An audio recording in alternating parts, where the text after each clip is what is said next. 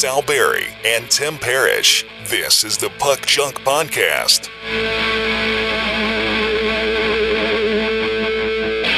Hello and welcome to a long overdue edition of the Puck Junk Hockey Podcast. I'm Sal Berry, and along with me is Tim Parrish. And our last podcast was about 2 weeks ago.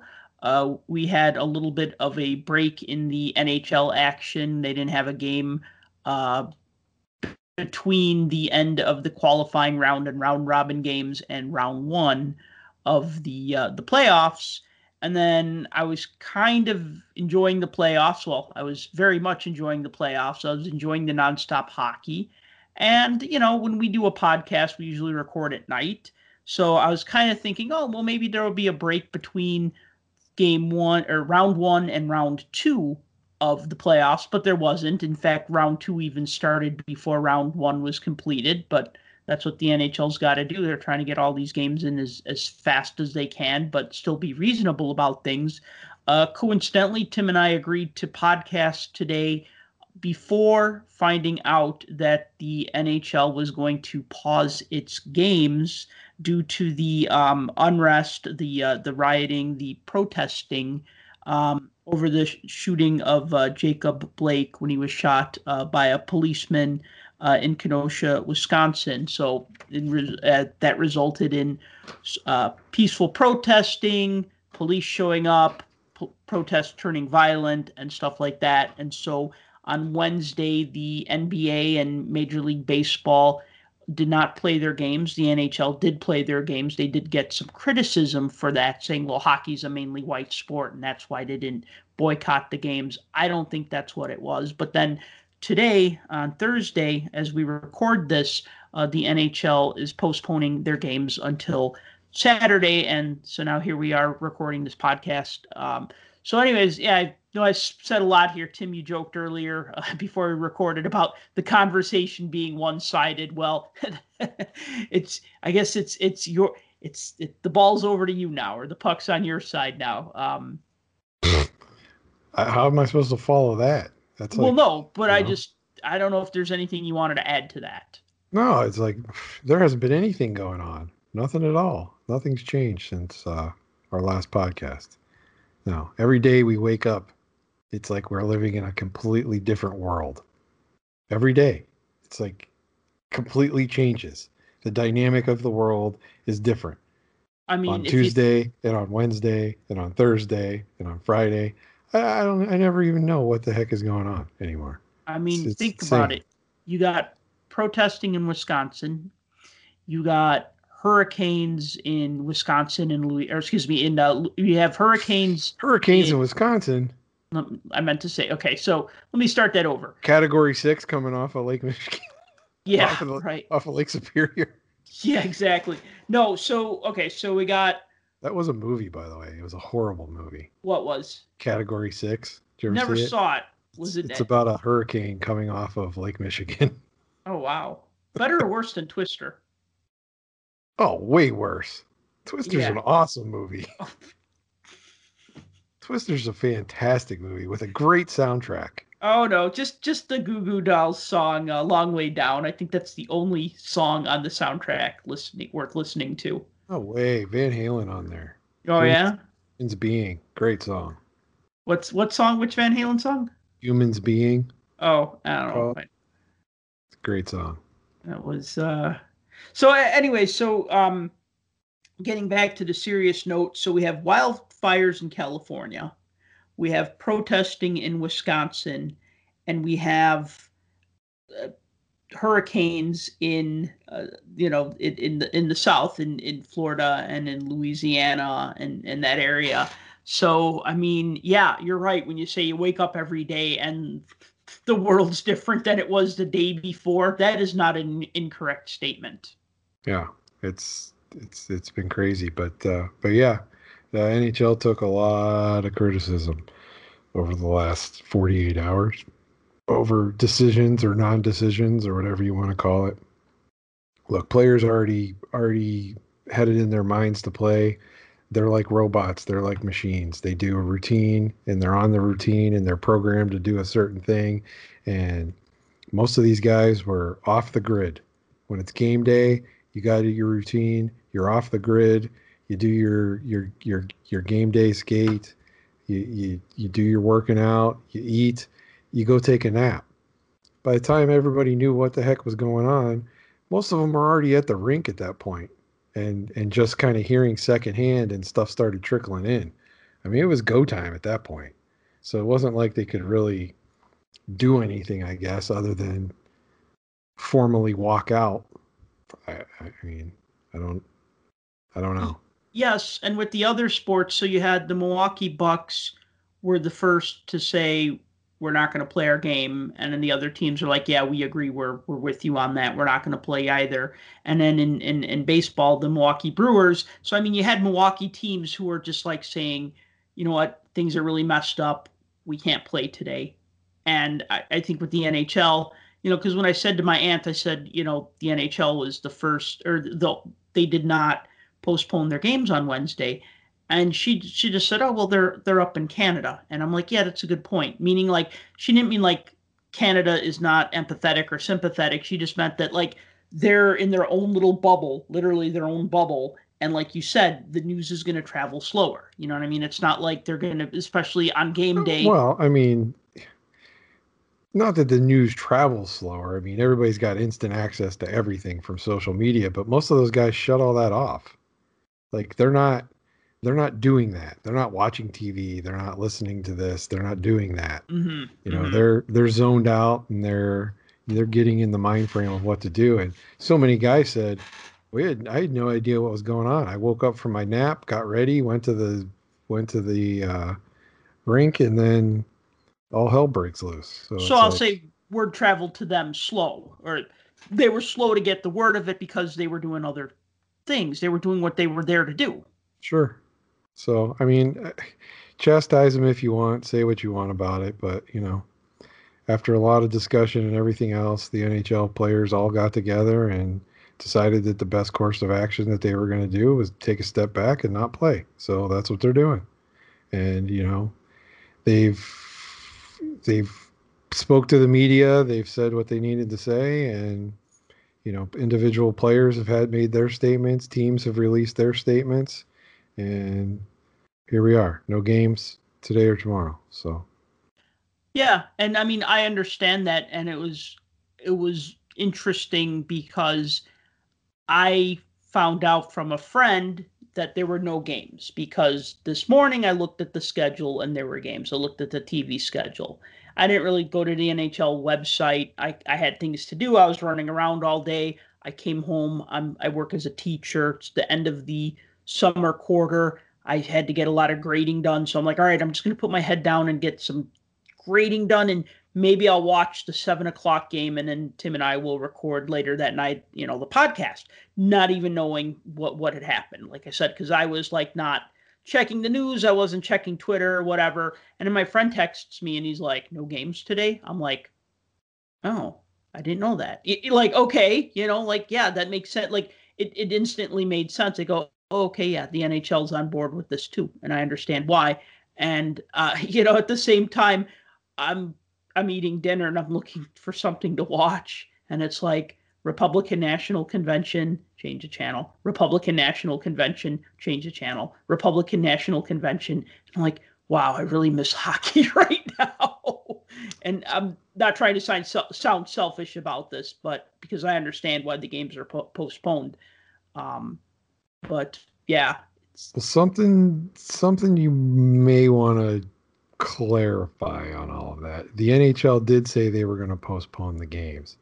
None of that was driven by the NHL. You understand that part. That was all player driven. All of it. I mean, the NHL wanted no part of any of that, which most of the time they don't.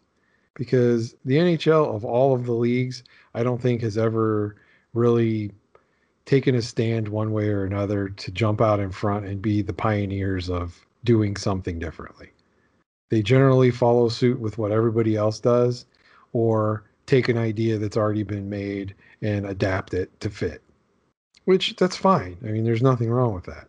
But this was not driven at all by the NHL. This was all the players, and this was the What's the group called? The Diversity Alliance that Evander Kane is in, and that kind of thing. This was all them. And this was all them coming together and deciding as players and as teammates of one another that this was the best course of action to take. And the NHL finally had to make a statement based off of that, because at that point it was too late. So it was kind of like the decision was made for them and they had to kind of fall in line, because all the players in the bubble reached out to Evander Kane and Matt Dumba and had them actually come onto their call today. And it was basically the feeling of all the players across the board that led to that becoming the initiative. So, as much as I love the NHL and love hockey, I am not putting any credit at all into the hands of the administration that runs the league, because it had nothing to do with them in this case. That's interesting. That's really interesting. And that's powerful and I think wonderful that the players stepped up and did that.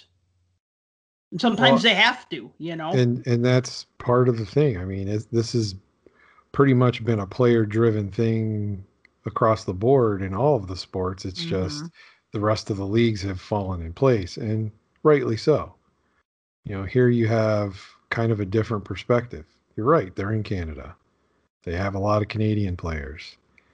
Is there racism in Canada? Of course there is. I mean, look at the indigenous troubles that there've been, and the plight of the indigenous people in Canada. I mean, I don't want to get into all of that now, because I don't want to say this isn't the time and place, but we'll be sitting here talking for hours and hours, and nobody wants to listen to that. But I mean, so that that exists. I mean, it exists everywhere. Players aren't ignorant to it. You may think they turn a blind eye to it at times, but if a teammate is going to step out, the rest of the team's going to follow. And that's why I like the NHL, because the players are in it for each other.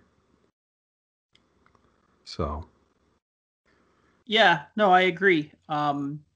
Their solidarity like that. It's unlike, not to kind of throw it in football, but I mean, there's definitely a divide in the players between the quarterbacks and everybody else, but that was by design with the NFL trying to basically trying to break the players union by saying, well, quarterbacks are special, so they're going to get special treatment and they're kind of their own thing. And that actually really hurt their collective bargaining, because the most popular players were not really included. And I'm not going to get into all of that, because I don't understand everything about the NFL collective bargaining agreement. And this is a hockey podcast, not a multi-sport podcast, although we talk about other sports. And, we just had to acknowledge what was going on in the NHL. But sometimes we talk about curling.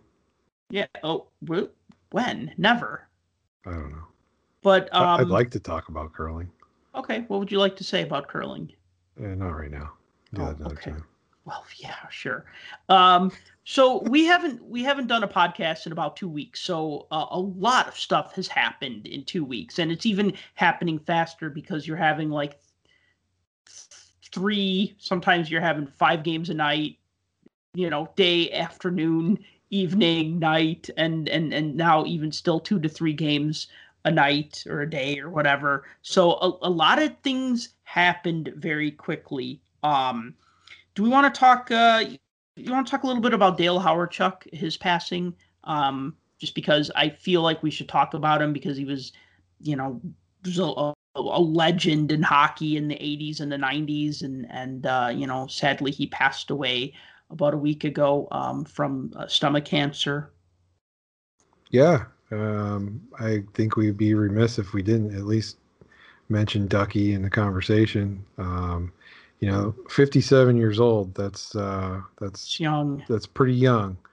but like you said, he was dealing with cancer earlier this year. He went through his final chemo treatment, and things were kind of looking up. But his son actually tweeted out that he was taking a turn for the worse, and it didn't take long. Do you know when he was first diagnosed with cancer? I'm just you curious. Know, I don't, off the top of my head, I don't know. I know I want to say it was last year, maybe August, September. That's when he stepped down as the coach of the Colts. Yes. Because he was with them for like 9 years behind the bench. Right, and the reason why I asked that, and I'm not revealing anything secretive here, but last summer, around this time, or maybe a little bit earlier, I interviewed Dale Hawerchuk. I wrote an article for the Hockey News about Canada Cup, the 1987 Canada Cup Game 3. And I talked with almost everybody on that Team Canada team, except for Gretzky and Lemieux, because they're hard to get in touch with. They don't answer every media request, but most of the guys were very easy, I don't say easy to get a hold of, but, very they did whatever they could to help. Brian Propp, Larry Murphy, Grant Fuhr. I mean, these are some of the legends that I got to talk to for my article.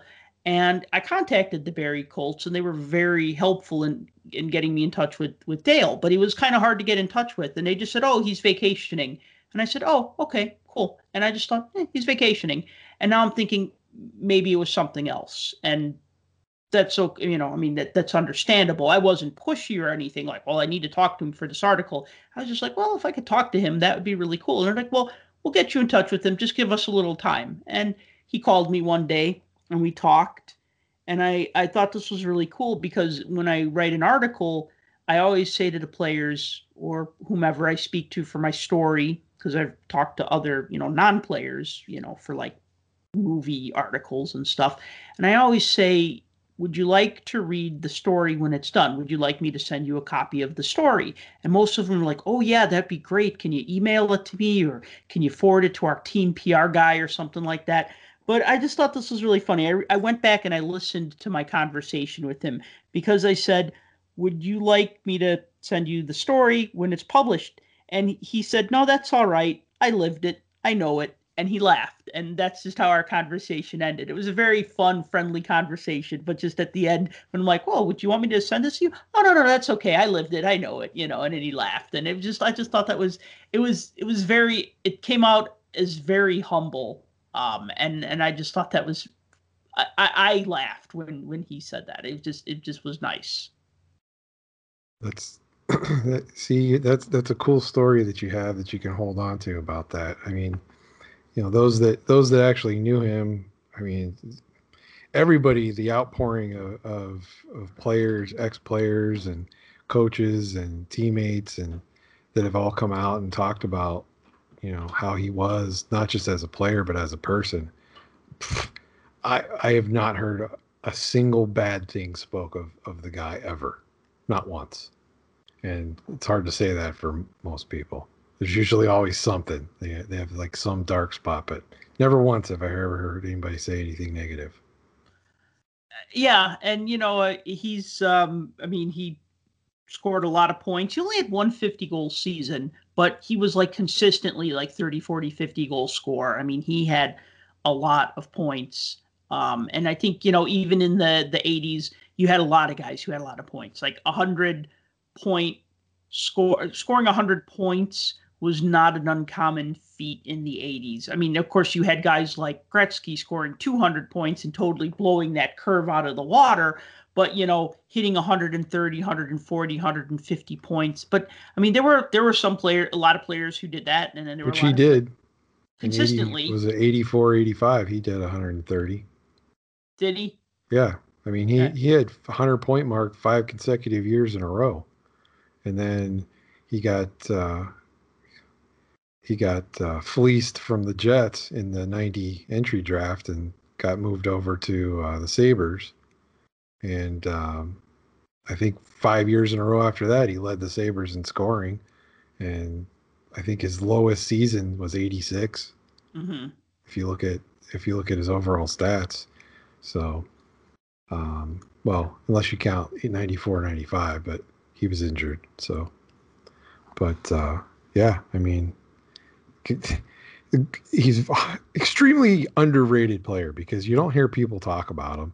You don't hear of many, like, at least in the hobby world, you don't hear a lot of, well, I PC Dale Howardchuk. I don't hear that very often. Maybe I'm with the wrong crowd, but I've only ever met one person, and that was recently, that claimed to have a Dale Howardchuk collection and showed me some of it in pictures because I said, prove it. And yeah, they covered themselves, but Well, and I think part of that is because Howard Chuck was not the type of player to seek the limelight. I mean, I read no, this. he was shy. He was reserved. The guy was, he was quiet. He went about his business and Mhm, quietly just drop points on people. mhm. And he wasn't in the spotlight all the time because you're right. He had to play through an era where he had guys in front of him named Gretzky and Lemieux, and later on Yager, and so there were always these mega superstar players that overshadowed second place, third place, fourth place guys. Well, but another thing too is when he played for Winnipeg. Winnipeg did not have great success in the '80s, like postseason success. And then the other thing is that if you think about it, like who did Gretzky have on his wing in the uh, '80s? I mean, when are we talking? Well, let's just say, like, who was one of his wingers during his time with the Oilers? Well, I mean, you got Mark Messier, you got Yari Curry, you Right. got He had okay, and then um, who did Lemieux have in the '90s? well, I mean, Oh, come on, just say well, they, Yager and Stevens. We're trying to well, I keep this was going to say, I conversation was going to moving say along. We Stevens, don't but it care just about that one game in depends. 1991 where Kevin Stevens was injured and he had, Troy Loney on his line. I'm talking about just I his mean, regular. having Lemieux made Stevens a 40 goal scorer consistently. I mean, so I don't think he would have been otherwise. So he made players better. But yeah, having Yager on your team, having Ronnie Francis on your team, having a team packed full of Hall of Famers makes a big, So now big difference. I'm trying to think just off the top of my head, who did the Jets have besides Howard Chuck? Like who else towed the line? Because I mean, I could look at the Blackhawks in the '80s and said, yeah, Dennis Savard towed the line, but they also had Steve Larmer, and he was pretty damn good too, right? And you could look at a lot of teams and say, like the 1-2 punch, right? And I'm just thinking, like, I mean, I think of like the Jets in the '80s, and I think of like Laurie Boschman, and I think of like Thomas Steen, and I think of like now I'm looking at my hockey cards, but you get the idea, right? Like I'm struggling. Even like the Whalers, they had Ronnie Francis and who would have been like the other really good Whaler in that time. Uh,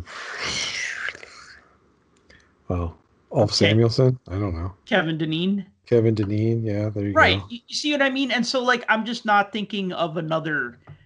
So I'm thinking that it's like he was the guy in Winnipeg. Like I can't think of another guy who was as I mean, who was their superstar when he left the team? Like who was like really their superstar? Maybe Keith Kachuk, Yeah, I mean, yeah, but that was in the they weren't around. I '90s. mean, think about it. They weren't around that much longer after that. I mean, how many more Right. years were the Jets around until they got relocated? Was that, 96, what year 90, was that? 96? is 96, 97. So 6 more years. Yeah. That's a long time, but um Well, they had Timu in the beginning. okay, my apologies to Timu Solani. They did have Timu Solani. Yeah, 92, 93. I mean, rookie goal scoring record and everything. Yeah, okay. I feel No bad big for deal. forgetting Timu. But yeah, yeah, yeah. Um, but I also think of Timu a lot as a duck. Of course. Because, I mean, that's that that's generally how you think of him. Nobody thinks of him as a Colorado Avalanche, but he played for them too. Yeah, I have the horrible hockey card to prove it. Yeah. And he was also on the Sharks for a second, so. So I have another Dale Hawerchuk story, but it's not really a Dale Hawerchuk story. It's a Sal Berry story that somehow involves Dale Hawerchuk kind of like tangibly. Can I share it with you? Of course. All right. So the day is February 7th, 1992. Wow. You got the was it a Thursday? I don't know if it was a Thursday, but I think it was trade deadline day in the NHL. Oh. Now, by the way, Tuesday. So, by the way, yeah, must have been, right? So, because they always made that their deadline day. So, for those of you, well, I think everybody who listens to this podcast is probably over 30 or 35. Prove me wrong. If you're not, leave a comment or something. But, there's a couple youngins out there. Back when news traveled slow, when you had to either wait for the 5 o'clock news, the 10 o'clock news, or the newspaper the next day. But if it was a late game because the Blackhawks were playing, say, the Vancouver Canucks, you had to go to bed before that game was over, so you didn't know the score. You'd get up, and if you didn't get a chance to hear it on the radio in the morning, you get a newspaper, but they would just say the game is late, and they didn't have the score to that. So it just would take forever to find out even a hockey score sometimes. So I get home, and my grandmother says to me, I was over at my grandma's house. I don't know why. Because if it was a weekday, I wouldn't have been at my grandma's house. Maybe it was a weekend. Maybe I was sick. I don't remember. So anyways, my grandmother says to me, oh, the Blackhawks made a trade today. I said, oh, yeah? Who did we get? And she gets this confused look on her face. And she says, ha. And I go, Hawerchuk? And she says, yeah, I think that was the name. And I start like jumping around and I'm like, oh my God. And already I'm envisioning this line of Hawerchuk, Goulet, and Larmer. And I'm just thinking, oh man, that is going to be such a kick-ass first line on the Blackhawks. I know that would put Roenick to the second line, but oh my God, having Roenick as your second line center. Of course, you could have him as the first line and put Hawerchuk on the second line. The point is I was just thinking of these three guys of a Larmer, Hawerchuk, Goulet line, right? Yeah, so good problem to have. Right. So I wait until the news. I wait for the sports. All right. So it turns out that the Blackhawks made 2 trades that day. Neither of them were for Dale Hawerchuk, which you all know because obviously he never played for the Blackhawks. You know who they did get?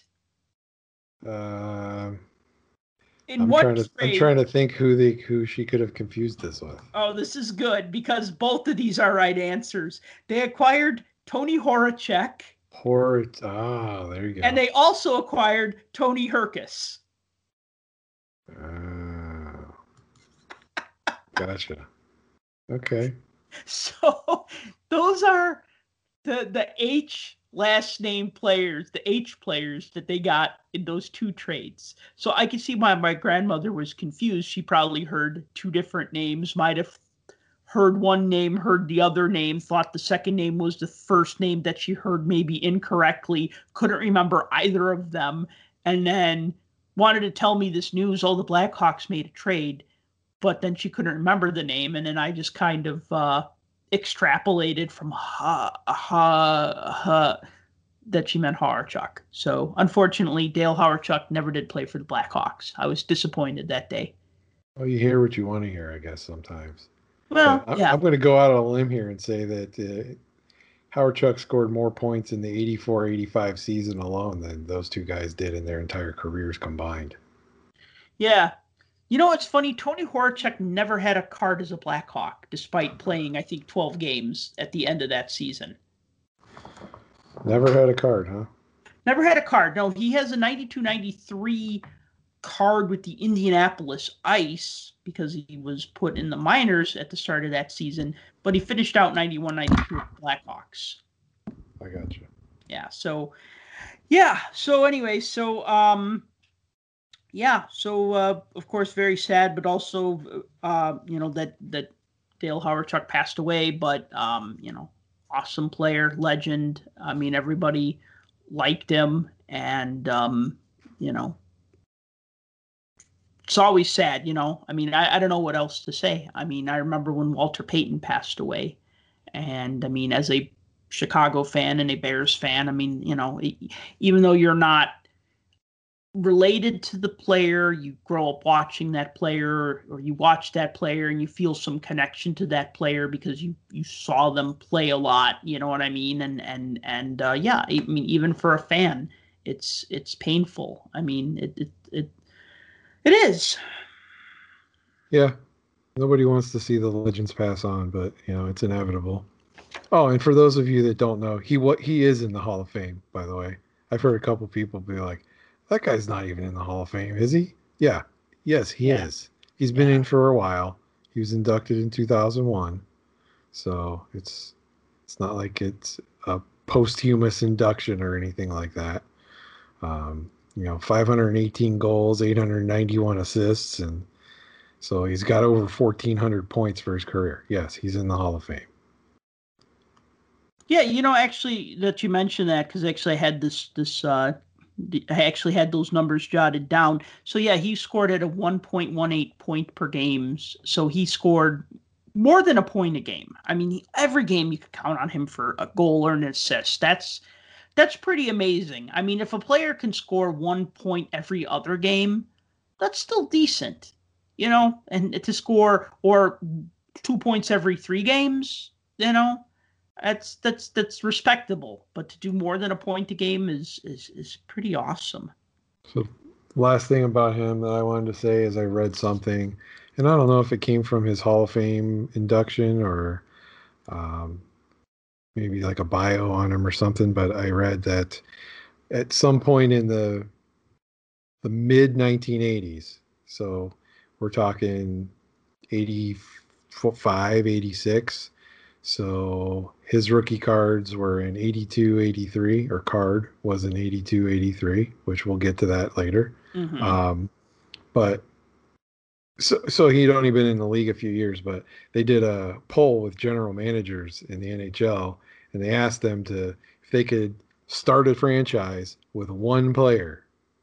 Howard Chuck was the third pick in the poll, behind Gretzky and Paul Coffey.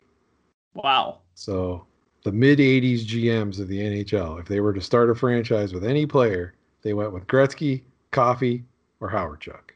So that should tell you something right there. What kind of player he was. That says a lot right there. Yeah, indeed. So, you wanted to talk about Mike Milbury. I don't want to talk about him, but again, so many things happened, and one of them was Mike Milbury not getting fired, but basically stepping down as broadcaster for NBC because he stuck his shoe in his mouth one too many times. See what I did there? Stuck his shoe in his mouth. Got it? Yeah. He stuck it in his mouth rather than beat a guy with it. There, if I have to be more. Man, you're just gonna beat that joke. You're just gonna beat that joke to death. Yeah. With the shoe. I will. You know, look, like him or hate him, he was a controversial character when it comes to personalities. A lot of people don't like guys with abrasive personalities. I didn't like Mike Milbury because I didn't think he was that great of a hockey analyst myself. I didn't think he brought much to the table other than his divisiveness. Now, you can think what you want. If you liked him as a player, great. If you liked him as a coach, I don't see how.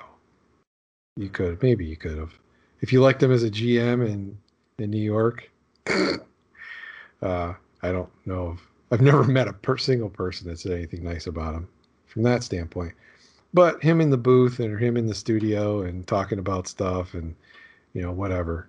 Most of it was all his opinion, and it was always like the back in my day thing. And, you know, he was always the proponent for, you know, fighting and keeping fighting in the game and that kind of thing.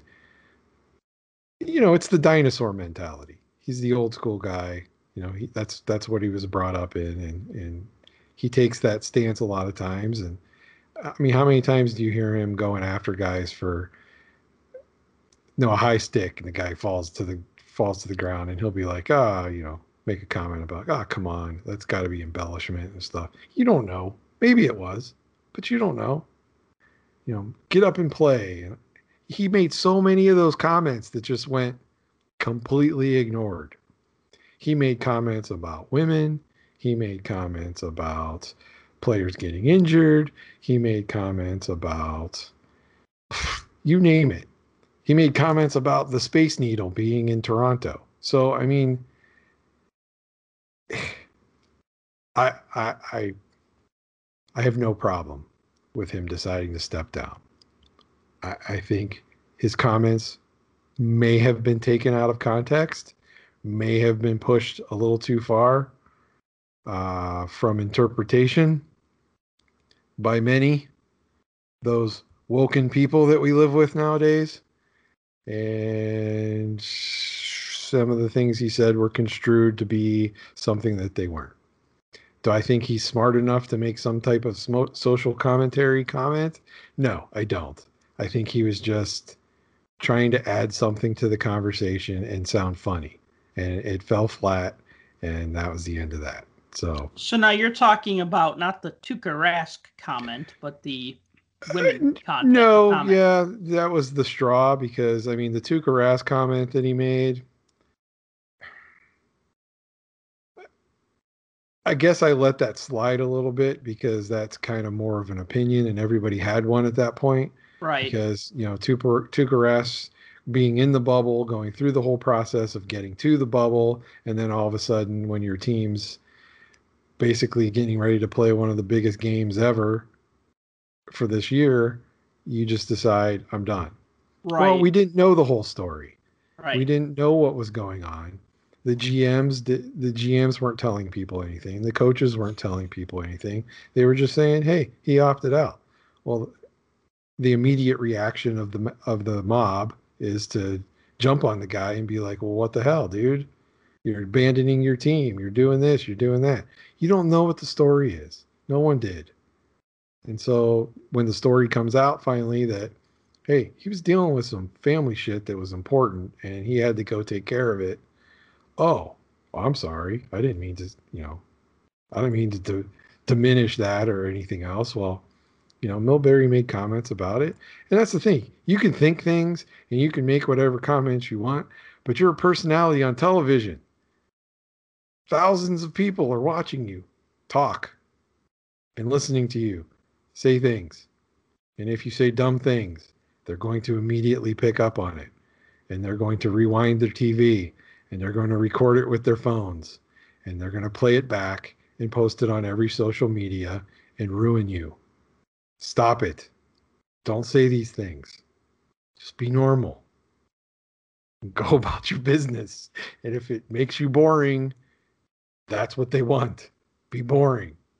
Because otherwise, you're in this position and now you have to step down because you can't take the criticism that's going to be hurled at you repeatedly for days and days and days until somebody else says something stupid, which they did. I mean, you saw Tom Brenneman, right? From the Reds get canned. Oh, yeah. Yeah. That was a little more than what Milbury said, but still. I mean, it's inevitable that in today's day and age, when there's an announcer and they're doing their thing, whatever, things just come out, and once they come out, you can't put them back. I'm not trying to defend Mike Milbury here, but I'm just trying to deconstruct this a little bit in his comment when he said that they were talking about the bubble, and he said, and I'm paraphrasing the quote because I don't have it memorized verbatim, but it was something along the lines of "there's no women to distract the players" or something along those lines. Pretty much. He was just making the comment that, the players are bored out of their skulls because there's nothing to do in the bubble. So all they do is get up, work out, skate, work out, nap, eat, skate, work out. I mean, that's all they're doing. And right. They're like, these well-oiled machines and ready to go at any given moment because They got nothing else to do. There's nothing there to distract them because they can't go anywhere and they're stuck where they are. And so, that's what they were talking about. And he made the comment about no women being there either. Well, he, I mean, that's it. Look, you can take it as an innocent comment and just go with it and move on with your life, or you can pick it apart. And that's the reality of the world that we're in now. Everything you say will be picked apart. But so. Okay, so first of all, I'm not a woman, so I can't be, I can be offended by, if somebody says something racist and it's not directed towards me, I can still be offended by that kind of language. But it's not direct. I can't say this hurts me because it's not directed at me, but I could still be offended by it, if that makes sense, right? You see where, does that logic make sense?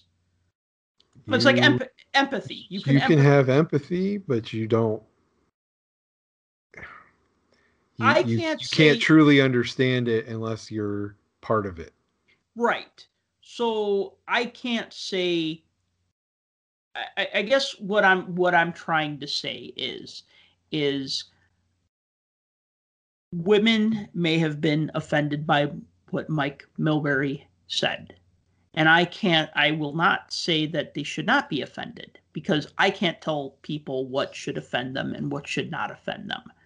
I can relate to things like what that Reds announcer said and say, yeah, that's way off base there. Yeah, that's terrible, right? But I didn't think much of Milbury's comment, and I could understand where people are coming from and saying, oh, so women are just nothing but a distraction, and he didn't say they couldn't. See, that's the thing. Like, they want to paint it like he was saying that women were, I don't know, like a distraction in like a bad way, maybe. Like, I think he meant it in a good way. Like, there's no women there to distract the guys and get them thinking about sex. That's what he meant. Right. Without saying it. Yeah, okay, look, and this is actually a scene in the Don Cherry biopic, Keep Your what is it called? Keep Your Head Up, Kid. The Don Cherry story. And then the second part. It's funny you bring up Don Cherry in this too, because there's that's where this all originated. Okay, but just hear me out for a second. So when Don Cherry was playing in I think it was Rochester under Eddie Shore. Yeah, he was playing in Rochester under Eddie Shore. He invited all the players, like it was like a nighttime team meeting, but he invited all the players and their wives over. And so they thought this was going to be some sort of a party or get together. So he invites them all over, and then Eddie Shore starts yelling at the wives and say, it's your fault that these guys are losing because they're having sex with you, and they're too distracted by having sex with you to be thinking about playing the game and winning hockey, right? And it's a pretty funny scene in the Don Cherry movie, but I remember, I don't know if I read about that somewhere, but then, so when I saw that, it was like laugh out loud funny. It's actually a pretty cool movie. There were two Don Cherry movies, and they're like 3 hours long each, and they're both really good. But yeah, that's what he was equating it to without saying it. But the problem with it is, and yeah, it might have been innocent enough and not meant to harm anybody, but it was, I guess, the straw that broke the camel's back in a series of straws that were leading to the breaking of the back. Right. Because he had already previously made the comment about women's hockey by saying that essentially the players playing in front of an empty crowd is just like watching college women's hockey. He made that comment earlier. That was pretty bad. So, and you know what? I could say this firsthand experience. It's also like watching men's college hockey. I used to go to UIC Flames hockey games in the 90s when University of Illinois at Chicago had a team, and there were more Wisconsin Badger fans in the crowd than there were UIC Flames fans. So, yeah, college hockey is a tough sell. But yeah, I that's a dumb thing to say. Yeah, and I mean, what ends up happening in all of this is that you say something, and it might, it might be a joke or whatever, and it's taken what it is. You say something again. Wait, what did he say? What was that? You say something a third time, and now people are really listening to what you're saying. So every little thing that comes out of your mouth, they're waiting for something that can be flipped and turned into whatever, and then it turns into something simple like that. I mean, what was it? He said the same thing like wasn't during the playoffs, like when the Canucks were in the playoffs, he compared the Sedin twins to Thelma and Louise. I mean, he said something like that too, I think that was back then. And then he said, what was the other thing? It was like during the playoffs, like a year later or something, he came out. It was when Bilesma was still the coach of the Penguins. Mm-hmm. And he said something about him, like it was that game where it was the Penguins and the Flyers, and it got like totally out of hand, and the coaches were like yelling at each other and stuff. Oh yeah, where he made. Yeah, that you was remember great. that, right? Dude, well, Craig Berube, wasn't he an assistant with the Flyers at the time? Yeah, I think so. They were standing on the benches, and my god, yeah, that was that's what I miss when I was watching the Flyers. I think Peter Laviolette was the coach of the Flyers at the time. Sounds about right. Yeah, and Bilesma, and he makes a comment on the air like Bilesma should have hiked up his skirt and gone over there and said something or whatever. So I mean, Milbury has said things a bunch of times, and it's like you don't think of it.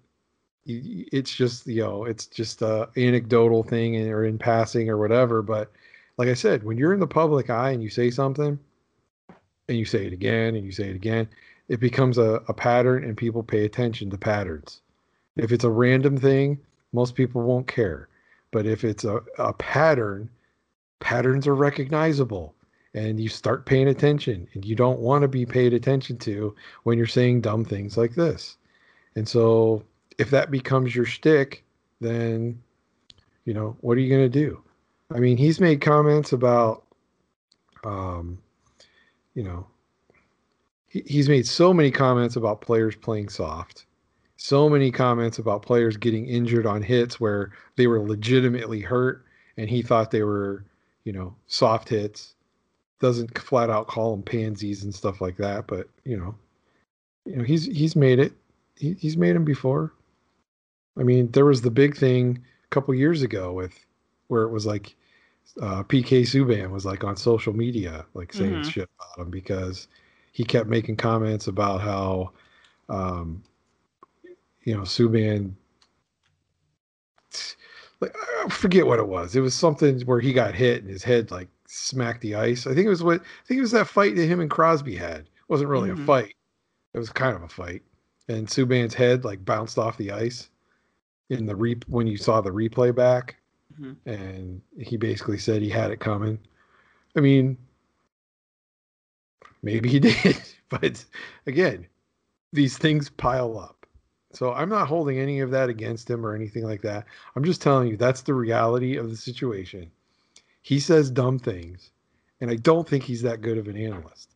My opinion, but and that's the thing, because you have to have, I mean, obviously if you're in the public eye, like you mentioned, you have to have a filter. And it seems like he didn't have a filter. And I don't even want to give him like the generational excuse. Because like, I'll give you a for instance. All right. So, and you might be able to relate to this. When I was a kid in the 80s, the word gay was thrown around a lot, but it was always meant as stupid, dumb, stupid. That something is stupid or dumb. Yeah. They'd say, "Oh, that's gay," right? and it was a put down, right? And now you shouldn't say that, but now I mean, I'm not going to say what's acceptable to be said by kids or what was acceptable 30, 40 years ago.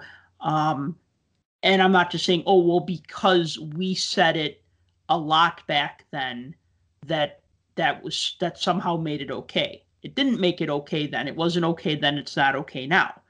The difference is back then, words like that were thrown around and nobody thought about it. And now today, 30 years later, 40 years later, we know better, right? So I wouldn't ever say that. I mean, I might have said that when I was like 8 years old because, oh, yeah, I don't want that Transformer. That one is, I want this one. This one's cool, right? You know what I mean? Because you don't know any better, right?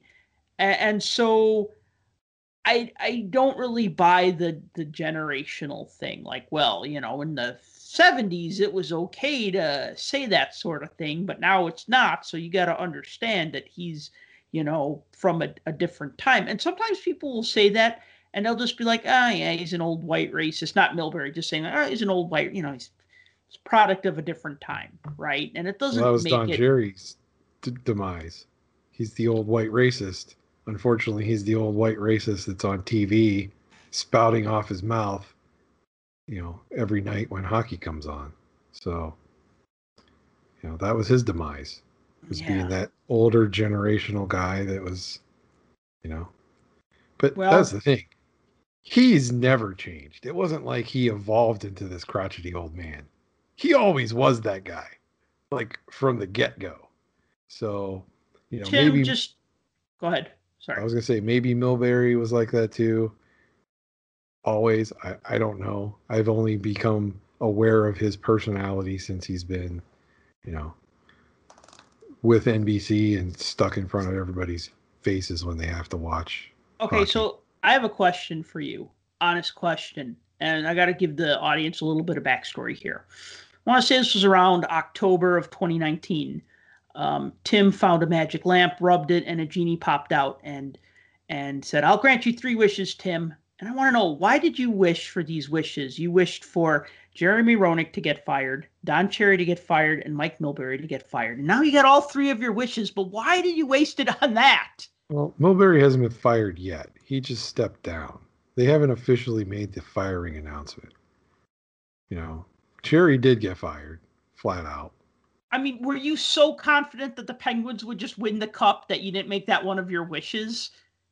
You're like, I don't need to waste a wish on that. I'm going after Roenick. Well, I mean, my first wish was for more wishes, but then I was told I couldn't do that. So, I mean, who wouldn't wish their first wish for more wishes? Well, yeah, it's unfortunately that's against the code of wishes. Yeah, but we've talked enough about Mike Milbury. I don't want to talk about the only thing that gets my ire more than Mike Milbury is Pierre McGuire, and that's a whole nother 3 hours of discussion. We'll save that for our 100th episode. No, not really. I'm kidding. We're not going to talk about that in our 100th episode. Wow. So should we move on to hockey card talk, or is there any other NHL news you want to talk about? No, because it'll be all different tomorrow, and then people will be like, what are they talking about? That was from a year ago. Don't want to talk about Marc-Andre Fleury getting stabbed with the sword that said DeBoer on it. So hold on a second. I just want to say what that was. I really don't. I don't understand that. In this week's Blake's Takes, Blake Isaacs said that he thought it was actually pretty badass that the agent either A, learned how to use Photoshop, or B, paid somebody to do that.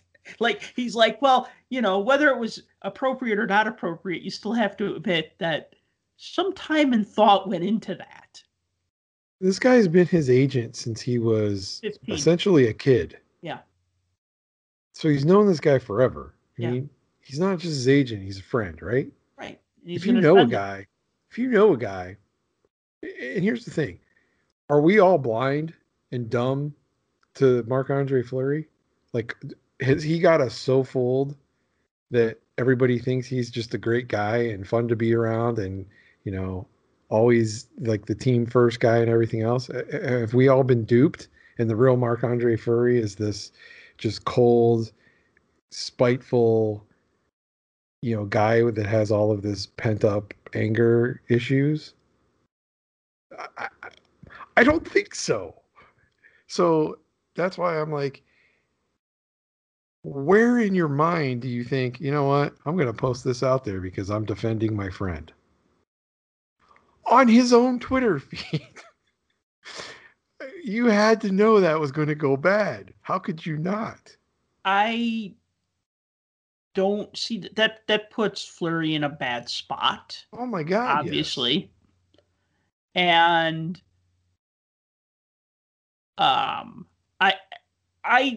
he didn't really apologize. He just said, Alan Walsh has been my agent and my friend. I've known him since I was 15, and I think the right thing would have been to say was, Alan Walsh is my agent, and he's been my agent, and he's been my friend, and I've known him since he was 15, but I don't think this was appropriate, and I'm sorry if it upset anybody. And I think that's the one thing we wanted to hear. Like, I wasn't offended by it. He's also French. I mean, he's French Canadian. They have a different idea of what an apology actually is. So I think that got lost in translation. Yeah, it didn't come off as an apology what he said, but at the same time, the media said that he talked to the team in private after the fact, and the next thing you know, everybody's just like hanging out and playing foosball and doing whatever, just like nothing ever happened. So obviously everybody was cool with it, and there wasn't an issue.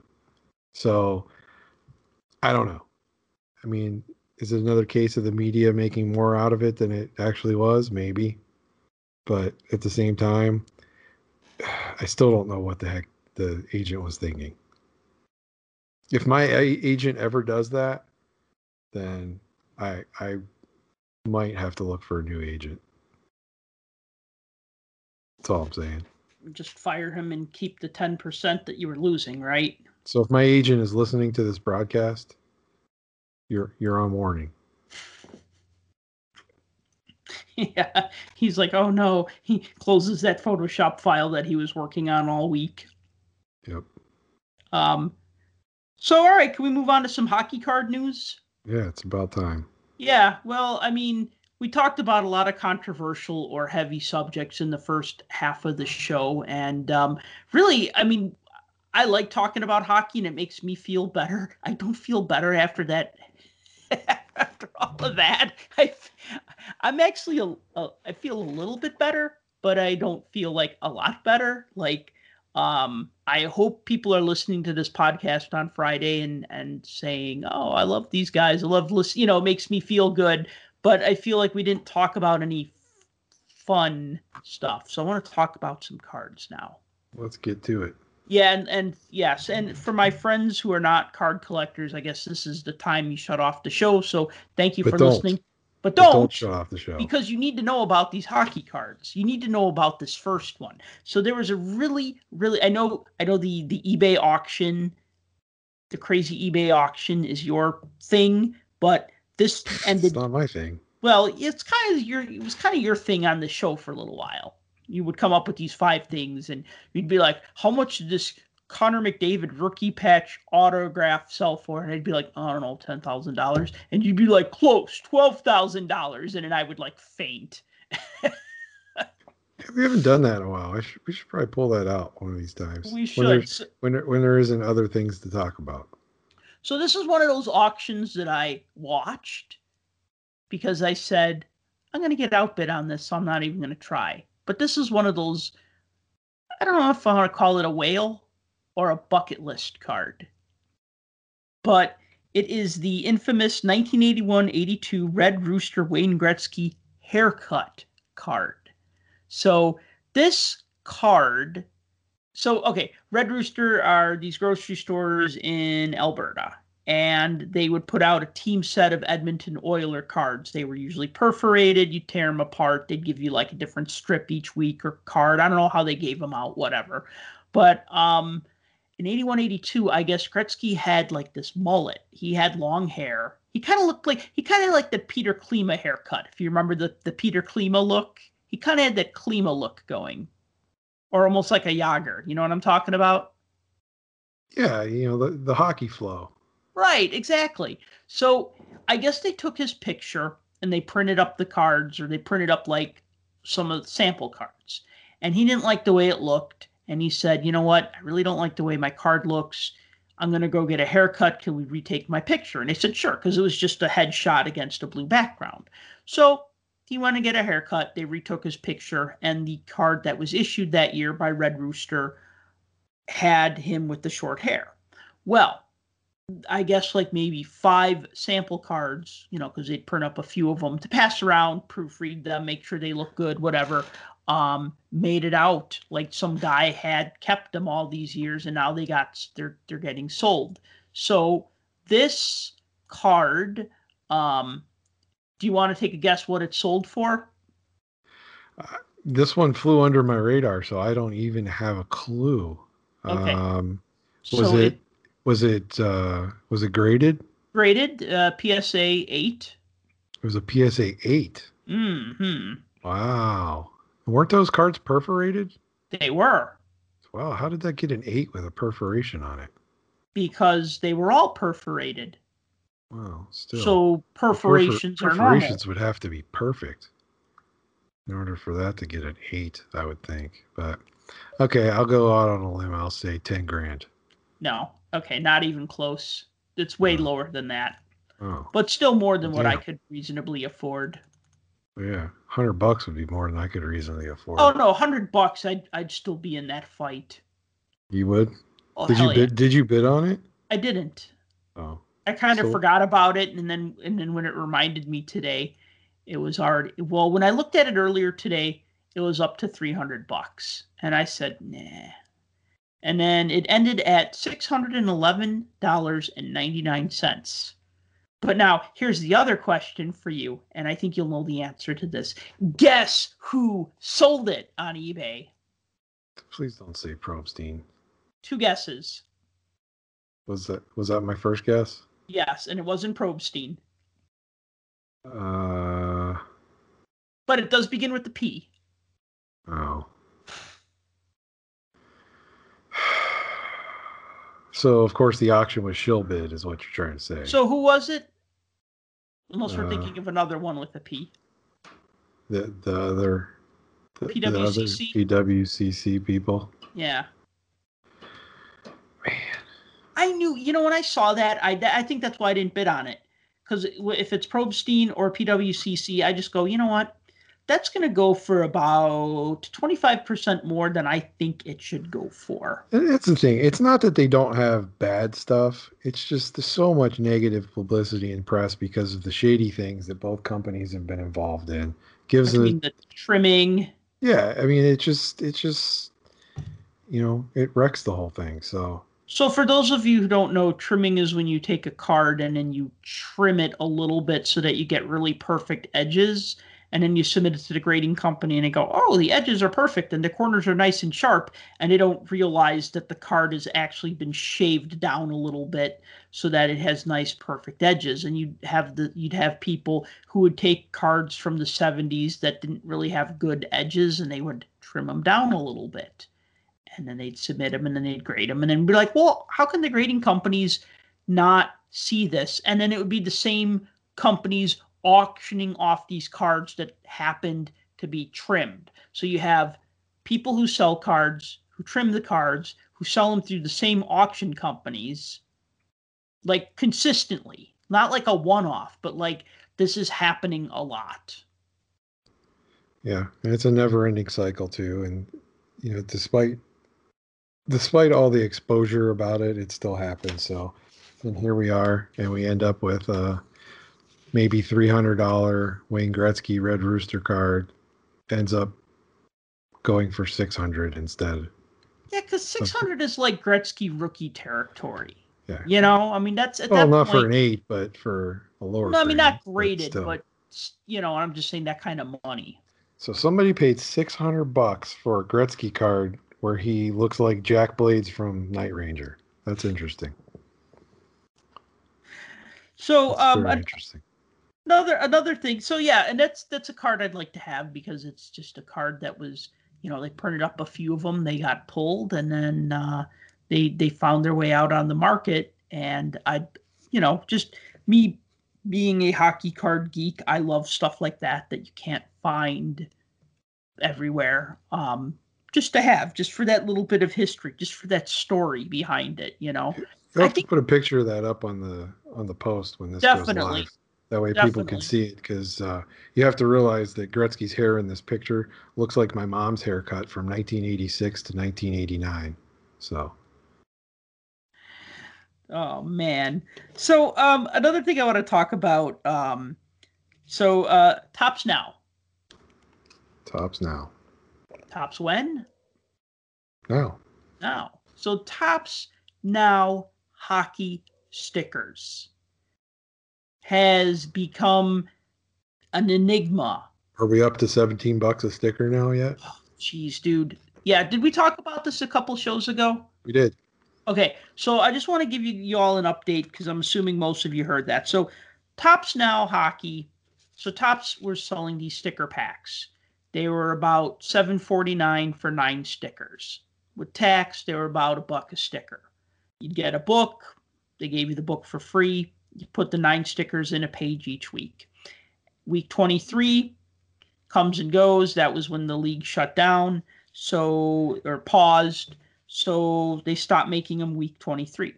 Then they started making the stickers again, like around August 3rd, I think, was the it's like August 3rd was like when they put the first sticker pack up for sale. And they've been daily sticker packs, not weekly sticker packs. Now, here's the thing.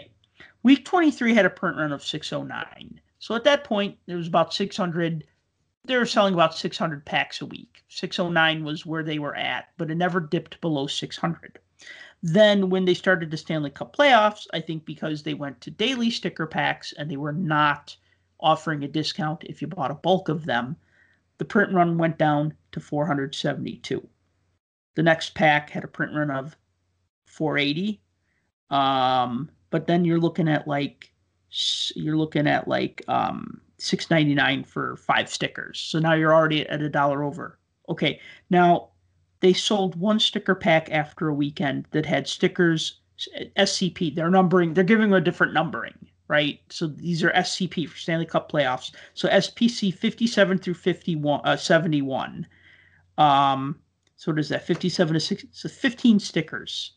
They sold 154 packs, priced at $22.49, which comes out to $1.50 per sticker, plus sales tax. And then a couple days ago, all-time low, 147 packs of stickers number SCP 99 through 103 for $7.49. So now you have, assuming that these are 147 different people buying them. And I know there's a couple people buying 2 or 3 because they're still going to put gold parallels in, but they're not going to put in the retro parallels like Connor McDavid on a 60-61 Topps design or something like that. They're not doing that now. They haven't advertised that. So you have the people that are already invested and already all in. Well, and we had a couple comments after our last show on various social media platforms from people saying, well, whatever they raise them to, I'm still buying because, I'm already all in. So, and that's the thing. You're going to get that. So, okay. So I did a little bit of quick math here, and the thing is that in 3 weeks' time, they've put out 88 stickers. Jeez. 88 stickers in 3 weeks' time. Talking about stickers here. No, but here's the other thing, though. Here's the other thing. So we didn't have the last couple of weeks of the season. We went to a round robin and a qualifying round and then the playoffs, right? So there are only 108 spots left in the sticker book, and they've already made 88 stickers. So now what I'm wondering is they're selling us all these stickers so we can finish our sticker books, but they're going to make more stickers than will fit in the sticker book. So now I'm kind of wondering, like, what's the point? Because if the point was to complete your set, that's fine. But if this doesn't even apply, then it's its own thing. And then what's the point? Do you see what I'm saying? You got the inside cover, you got the inside back cover, you got the back. So you at least have 4 more pages you can use. Well, there's one page that's for the parallels. For not the parallels, for the 9 chase stickers. Because they were going to do 1 chase sticker every 3 weeks, on the retro design, right? So, I mean, they're on pace to make over 200 stickers. There's 100 spaces left, not counting the 3 spots for the Stanley Cup final chase stickers or 9 spots for the retro chase stickers. So there were 3 spots for the All-Star game, and the only way to get those stickers was to buy packs 1 through 18, which I forgot to buy 1 pack, so I didn't get those 3 stickers. I ended up making a trade with a very nice collector who buys a lot of them, sells them, but he traded me for these 3 stickers that I didn't get.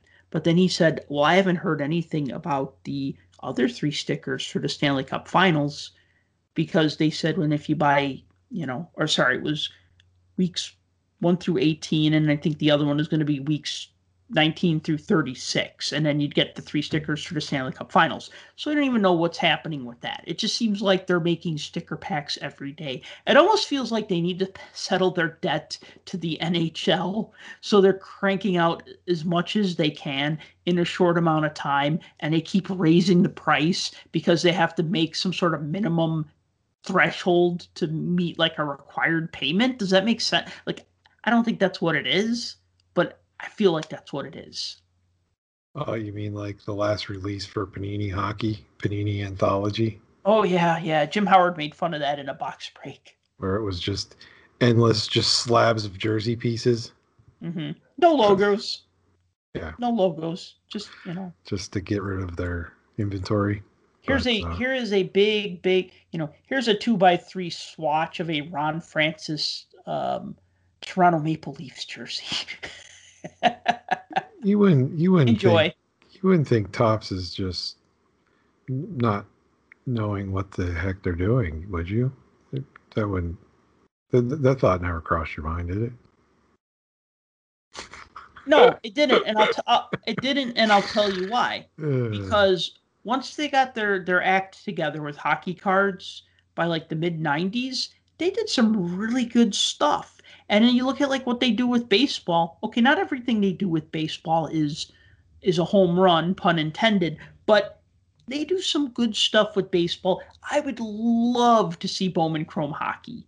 I know there was a Bowman hockey in the late 90s, and I know there was Topps Chrome hockey. I see what the baseball card collectors get, and I'm envious of that. Tell me, if Topps Heritage made a hockey set that was, say, like, I don't know, pick a year that you liked, 84, 85 Topps in the Heritage, you would buy a box.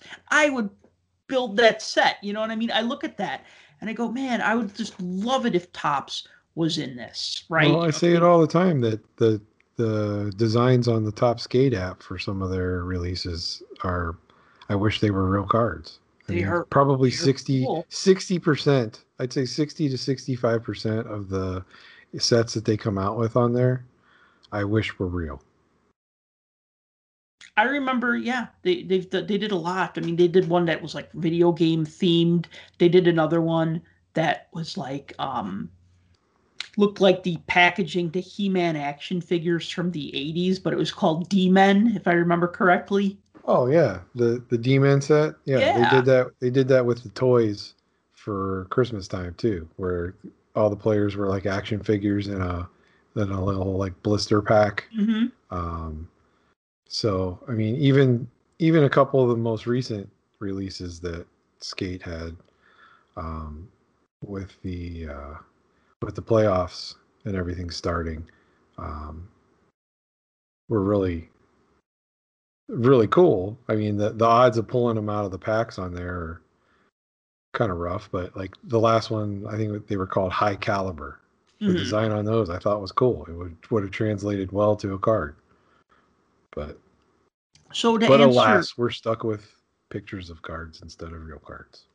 your semi-rhetorical question, no, I don't think that Topps doesn't know what they're doing. I do think they do know what they're doing.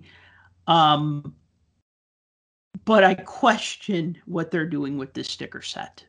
I mean, not everything they do is maybe it doesn't make sense to us as a collector. It probably makes sense to them on some level as a business, like what they do with their baseball cards. But with this, it's just like, you want people to collect these hockey stickers and you give us this book to fill and then you tell us to buy a pack every week and we do it and you tell us if we buy multiple packs we might get special stickers and then we go, okay, well, I'll buy 2 or 3 packs anyway because it has Sidney Crosby and Kirby Doc this week and I want to have extras of them. And then you say, oh, okay, now we're going to do daily packs. And you go, well, okay, that makes sense because a lot of stuff is happening in a short amount of time. But then you start making daily packs that have 15 stickers in them that cost $20. And then you're like, well, wait, this is getting too expensive. And then you're like, wait, I'm going to have more stickers than will fit in the book. So what am I trying to complete here? Right. So I do question that. I really do. Well, You know what else? Oh, go ahead. there's one solution. Hmm. Stop collecting stickers. In other news, I'm 12 stickers away from finishing um, my 1920 Topps hockey sticker collection, like the book that you bought the packs in the store, the 630 sticker collection that's based on the 1819 season. Yeah, and again, you were 3 boxes in and you were 90 cards short until somebody helped you. Yeah, somebody sent me like 80 something stickers. Yeah, so there you go. You Oh, 3 full boxes and you're still 90 some stickers well, short. what's funny is that this collector he had bought 4 boxes.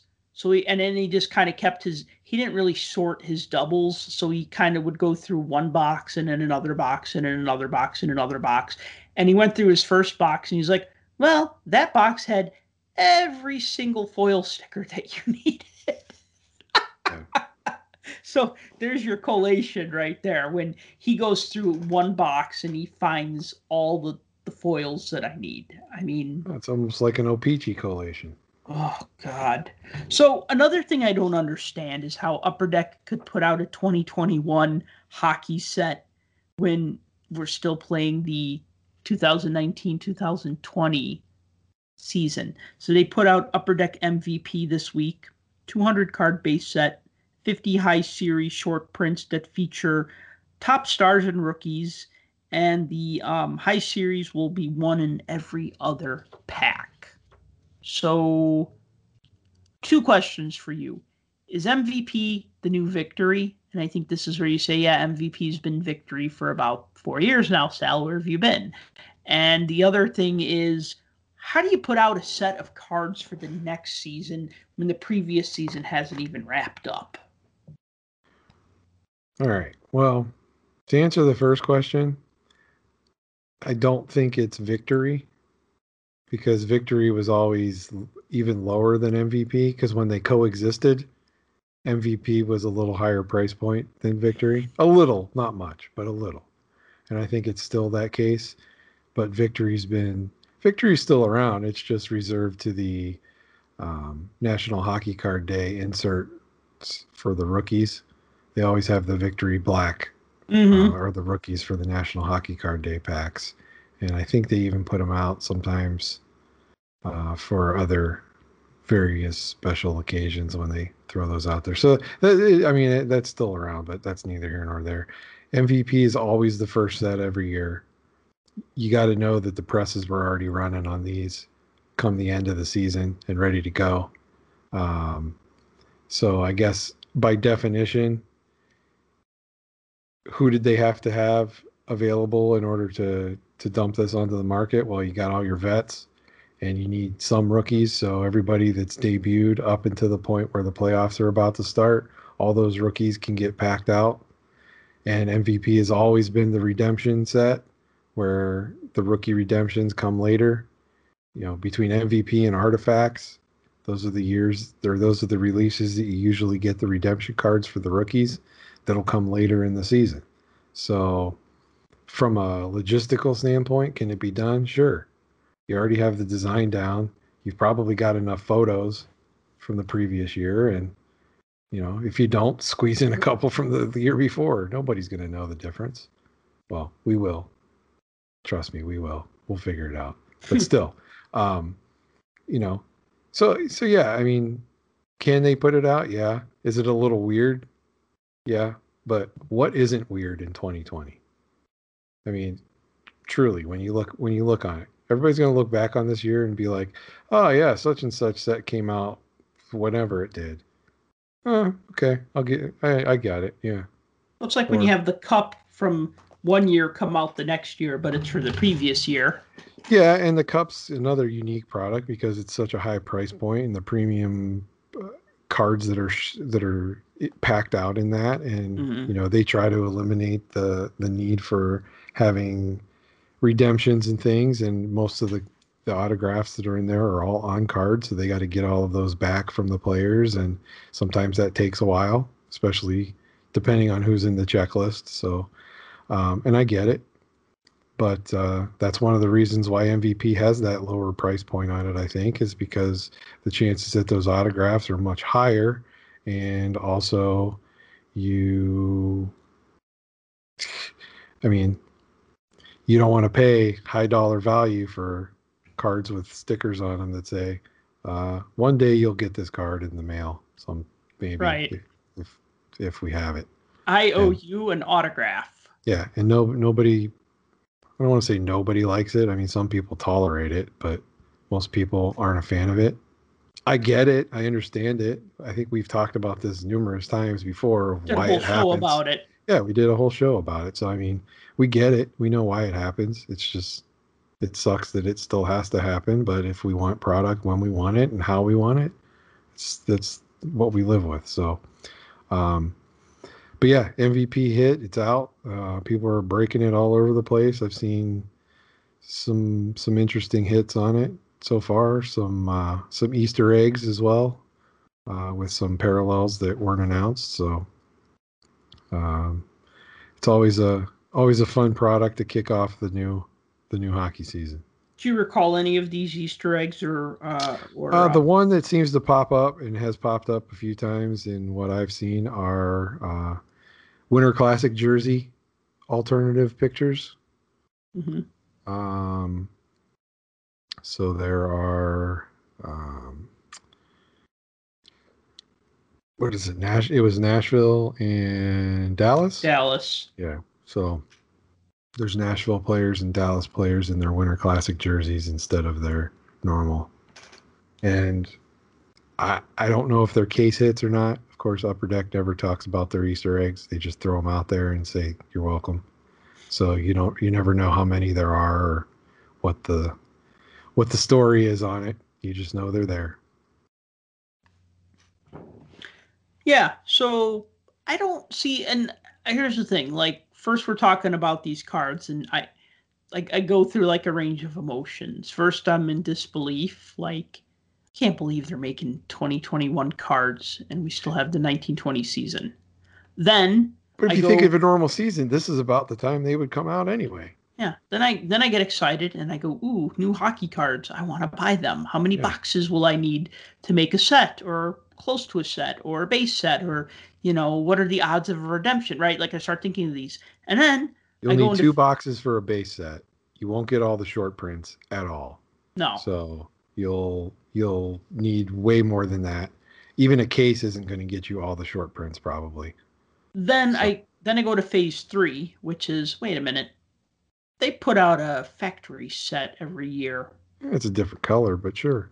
But yeah, it's a different color, but if you just want to have a set and you want to have those rookie cards. Well, it's a set with retail in parentheses.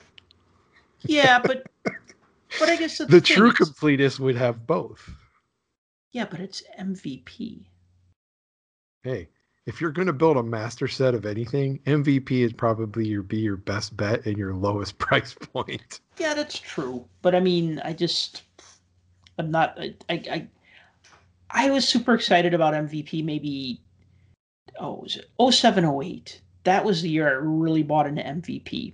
And what they did at the time was every hobby box had a redemption card, and the redemption card would get you a rookie pack that would have 3 rookie cards in it.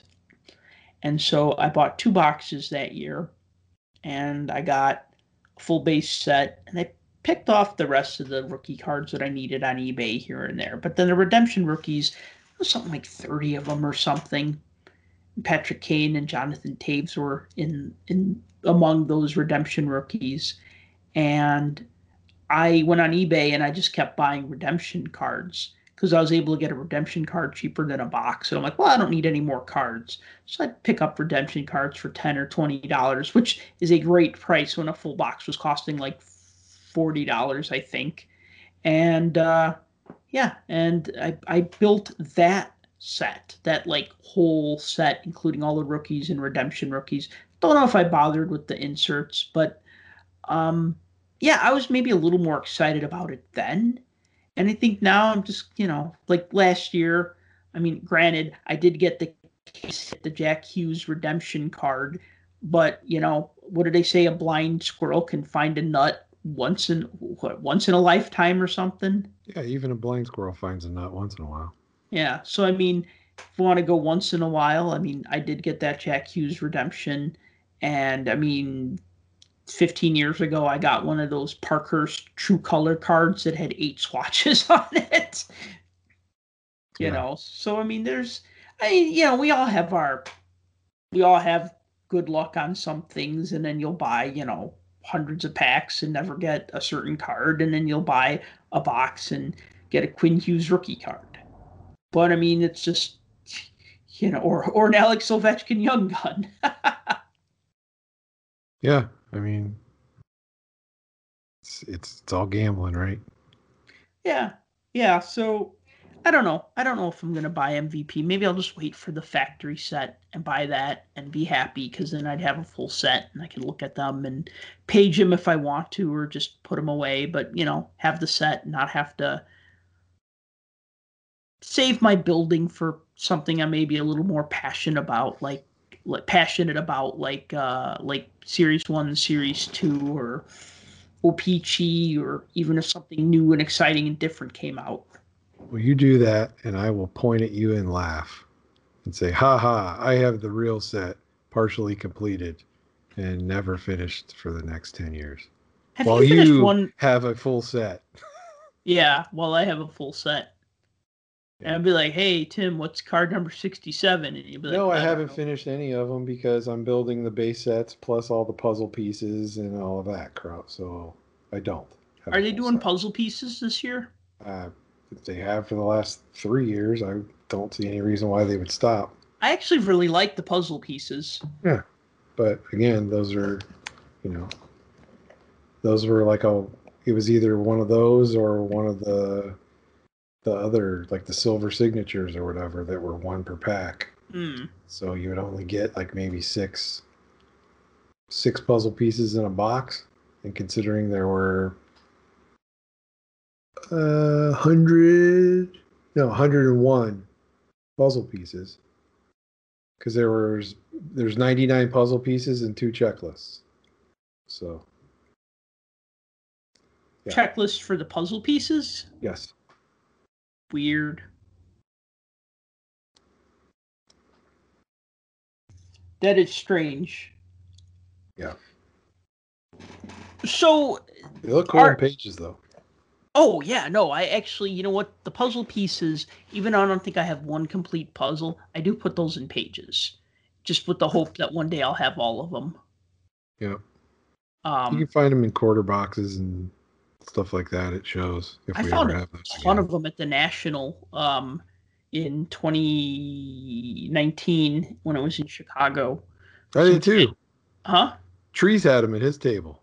Oh, did Trees have some at his table? Yeah, he had a ton of them. Oh man, Missed out. No, you know what? When I bought a bunch from Trees, and it was we're talking about Mark Petrie, by the way. He breaks over on Instagram. You should follow him on Trees Collectibles. Good guy. He's from Michigan. He's a Red Wings fan. But we don't hold that against him. Nah. No, Trees, I was too busy going through his autographs and jersey cards. Which he also had a ton. Yeah, and I actually got some pretty good Chris Chelios cards from him, which was exciting. Some Chelios and Roenick cards that were signed or had like really nice patch pieces, and that was fun. It was exciting. Hey, check this out. So, speaking of the National, just want to bring this up, even though it's old news. So the National is canceled this year, just like we said it would be. We knew it wasn't going to happen the last week of December before Christmas. Yeah. Shock that we were right on something. So, if the National does take place in 2021, it's going to be in Chicago, as planned. Correct. So that means that 2 Nationals in a row will happen in Chicago, 2019, 2021. Correct. So, is this the end of days, or does that just mean that we get the National from now on for infinity?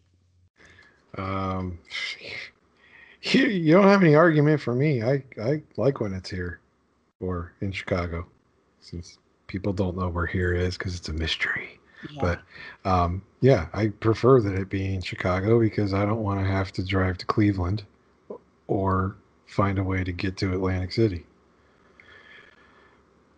Right. So I'd much rather drive the hour it is from my house to go up by the airport and look at cardboard all day. Yeah. So. Good times. Let's hope we have a cure for COVID by then. Well, I guess we'll find out. So, we wanted to end the show. Really, our big topic for the day was going to be 82-83 O-Pee-Chee hockey, because Dale Hawerchuk's rookie card is in that set. So when I said to Tim, oh, what retro set should we talk about this episode? He's like, oh, we should talk about 82-83 because Dale Hawerchuk's in it, his first card. And I'm like, great idea. So that's what we're going to talk about. So, Tim, do you have this set? I do not. It's an unfortunate omission from my collection at the moment, but I haven't put a lot of priority in the O-Pee-Chee sets.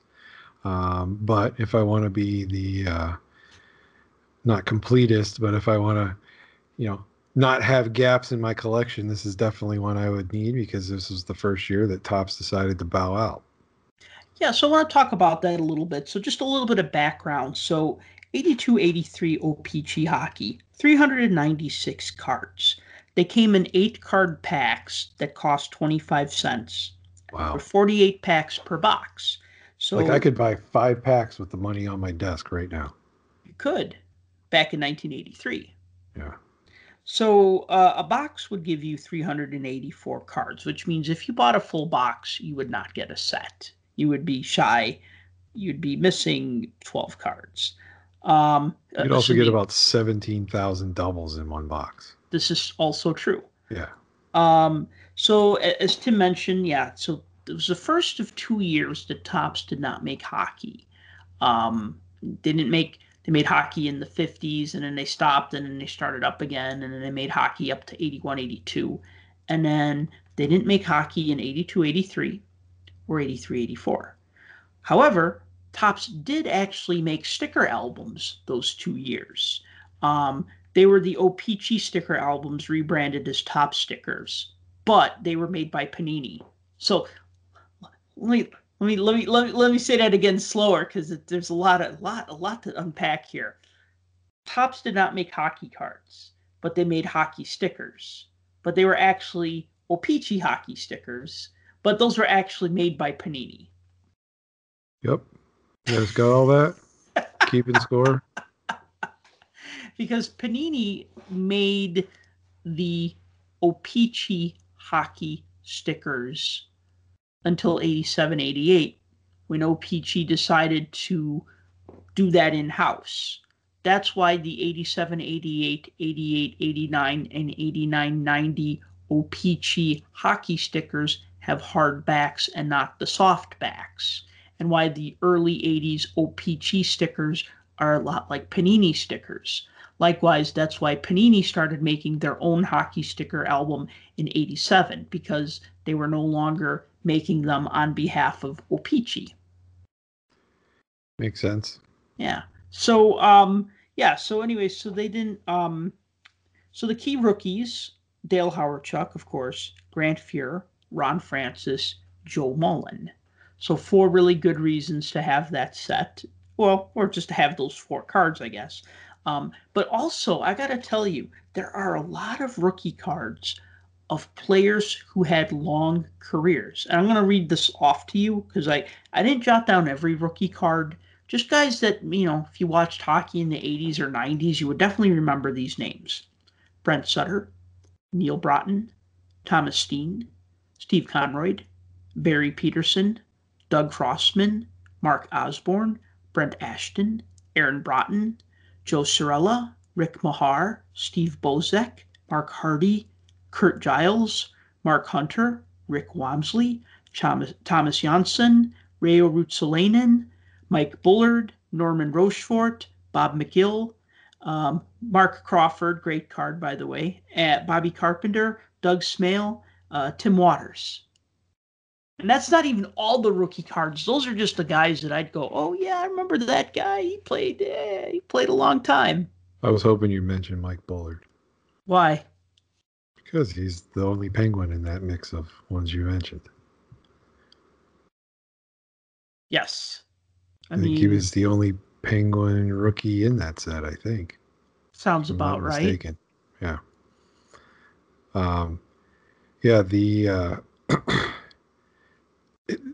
If you look at actual true rookie cards, that set is it's jam-packed with rookie cards.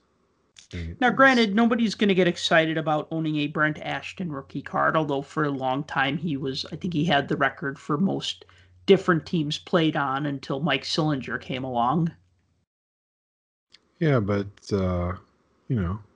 there's... If you don't like the no-name players, there's Hall of Famers in there. No, but see, there's a lot of these players that I like. I mean, I have an extra Bob McGill rookie card because I like Bob McGill. I have Steve Conroy's rookie card autographed because I like Steve Conroy. Some of these players, they're, if you're fans of those teams, they were pretty good players, The fact that you can get, you got Joey Mullen's rookie in there, Hall of Famer. You got Ronnie Francis's rookie, Hall of Famer. You got Dale Hawerchuk's rookie, Hall of Famer. Grant Fuhr, Hall of Famer. Mm-hmm. And, interestingly enough, Joe Mullen. When I think of Joe Mullen, I don't think of the Blues. I just don't think of the St. Louis Blues when I think of Joe Mullen in his career. But yet he's in a Blues uniform. You got Ronnie Francis as a Whaler. Granted, he was a Whaler for a long time.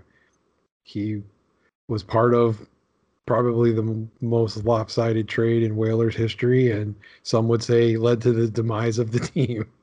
So you got, Francis in the Whale. You got Hawerchuk in a Jets jersey.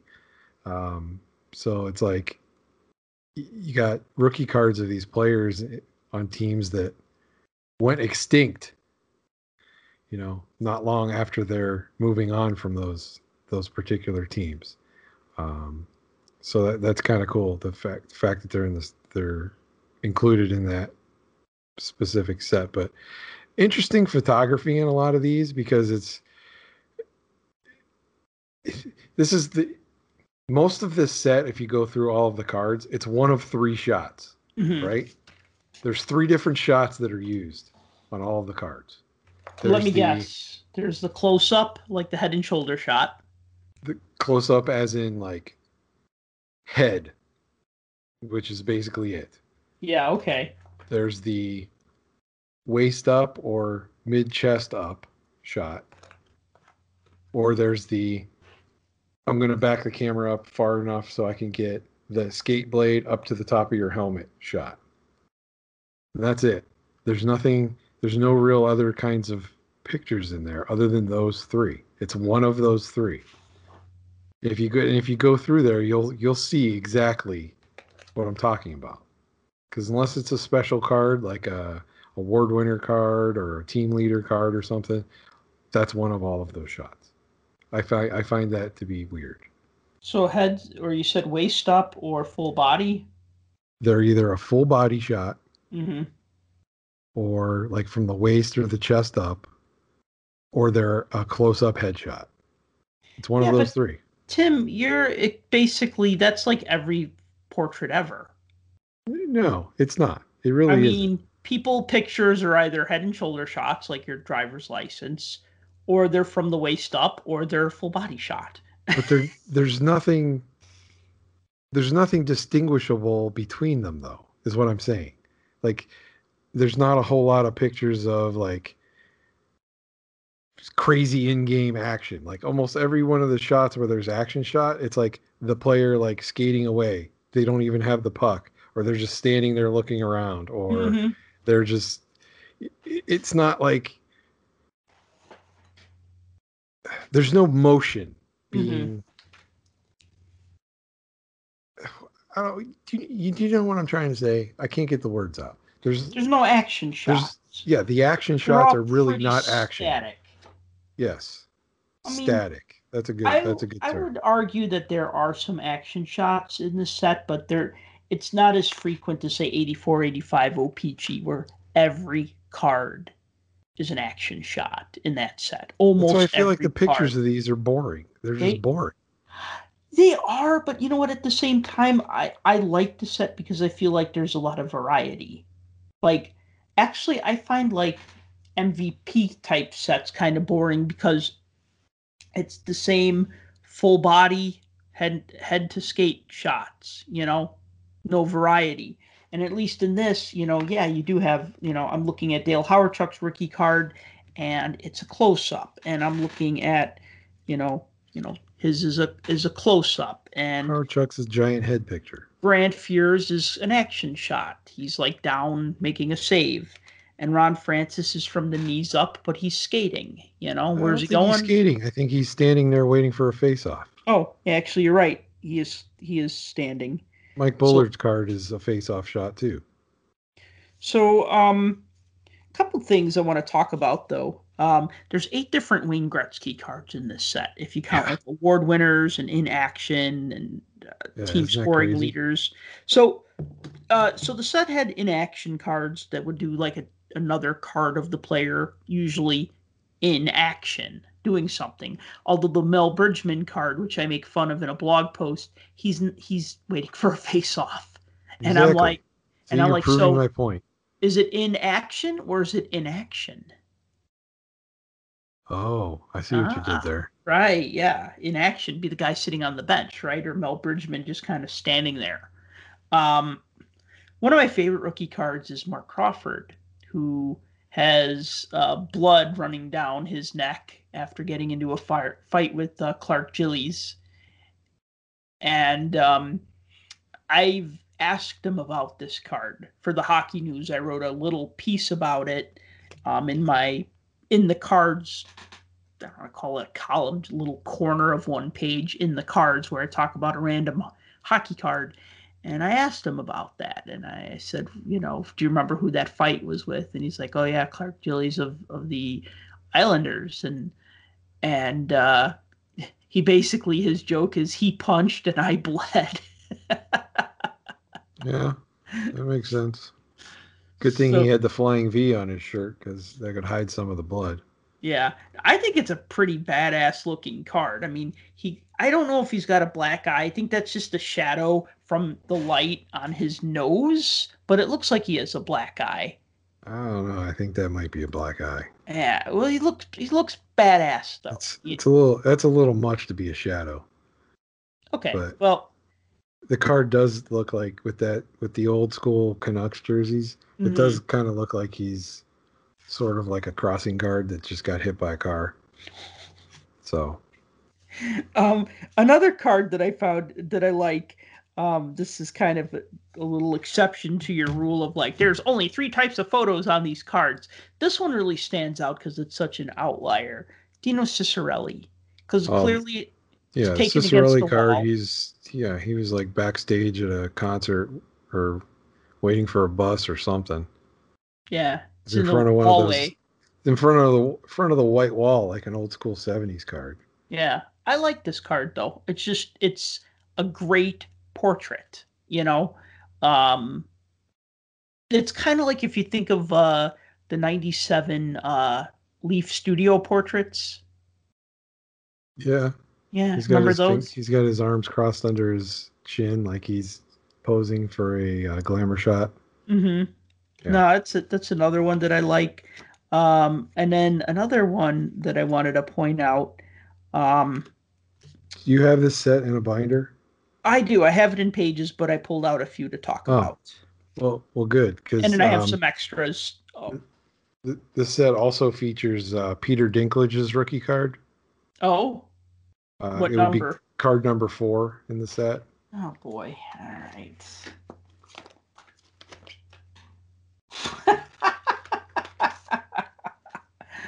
Oh God. You're gonna make me pronounce this guy's name. Mikko Leinonen? I think it's Leinonen, but yeah. Leinonen? Yeah, okay. Yeah. Yeah, that guy right there. Yeah, it's Peter Dinklage. It's his rookie card. You know what's interesting is that the Randy Carlisle card has a UFO on it. Because what's in that corner? Not the Penguins logo, the other corner. What is that? On the Carlisle card? Yeah. I don't know. But they all have it. I thought maybe mine had was unique in some way, but it looks like there was maybe something on the negative or something printed weird on that card. Because I don't know what that is. It looks like a little, I don't know what to call it. Almost looks like a little Tasmanian devil cloud. Yeah. Remember Taz from the Looney Tunes? Yeah, kind of. And then another one, as long as we're on the topic of Penguins. So this one always makes me raise an eyebrow because it is the penalty minutes leader card.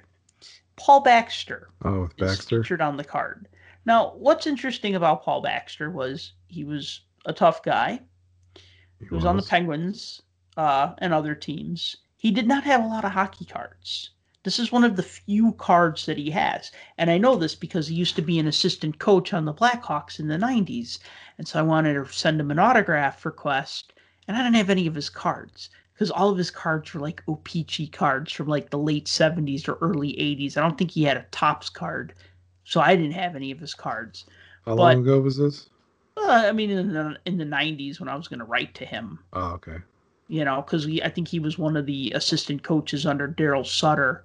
I was going to say, because in 2010, when Panini made that Tough Time set, he was in there. Yes, he is. Yes, that is true.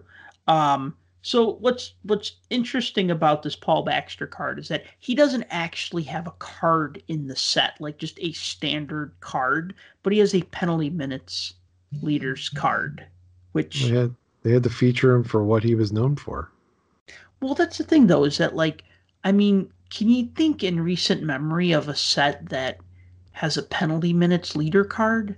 It's always like goal leader, assist leader, point leader, goaltending wins leader, shutouts leader, GAA leader. We would probably have to go back 8-10 years, but O-Pee-Chee had them.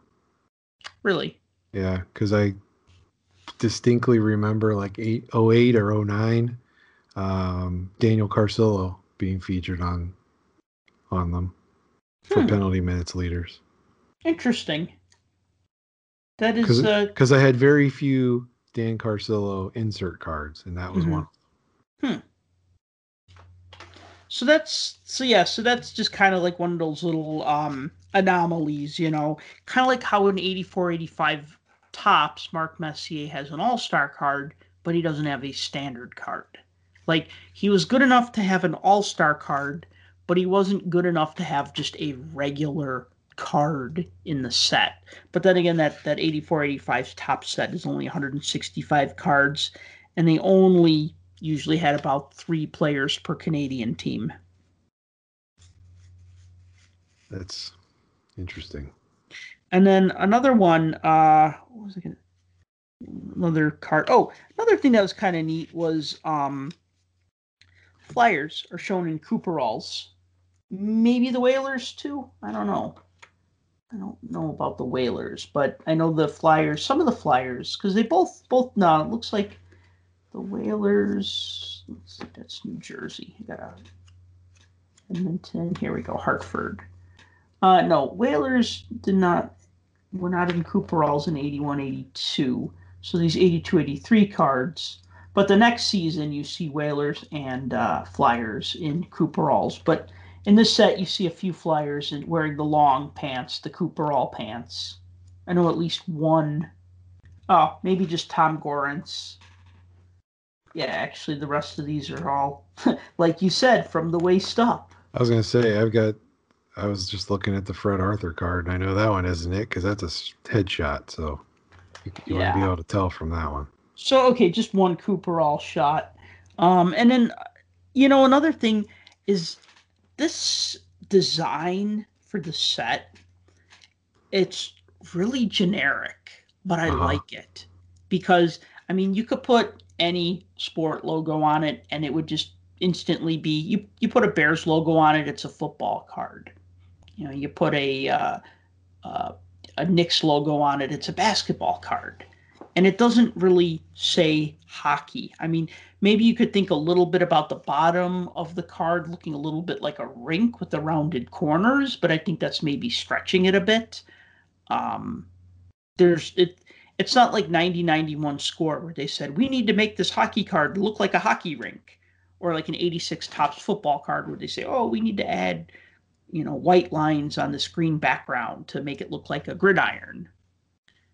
And I think that's okay, though. I don't know why I like this design so much. Maybe because it's just so uncomplicated. Sometimes simple is better. It's not busy. Like, when I think of, 87, 88 Topps and O-Pee-Chee, that design to me is so busy because you have, that puck in the corner with the team name, and then you have the stick, and then you have, the lines on the stick, to give it wood grain and texture. But it's there's so much going on, and then, that it's just or even 83, 84, I feel is not as good of a design. And this, it's so simple. And I wish more designs were like this. Well, you could even say that the front design with the photo is simpler than the back design, because the back design is much more intricate, I guess, when you compare. Yeah, I mean, they got the little bit of trivia, and they got their vitals, and they got their stats, and then they got the little blurb, depending on how much, stats they have. Because, on Tony Esposito's cards, it's just stats. There's no, little biography about him. But I like the backs, too. These are actually very easy to read. That they printed the backs in pink and purple.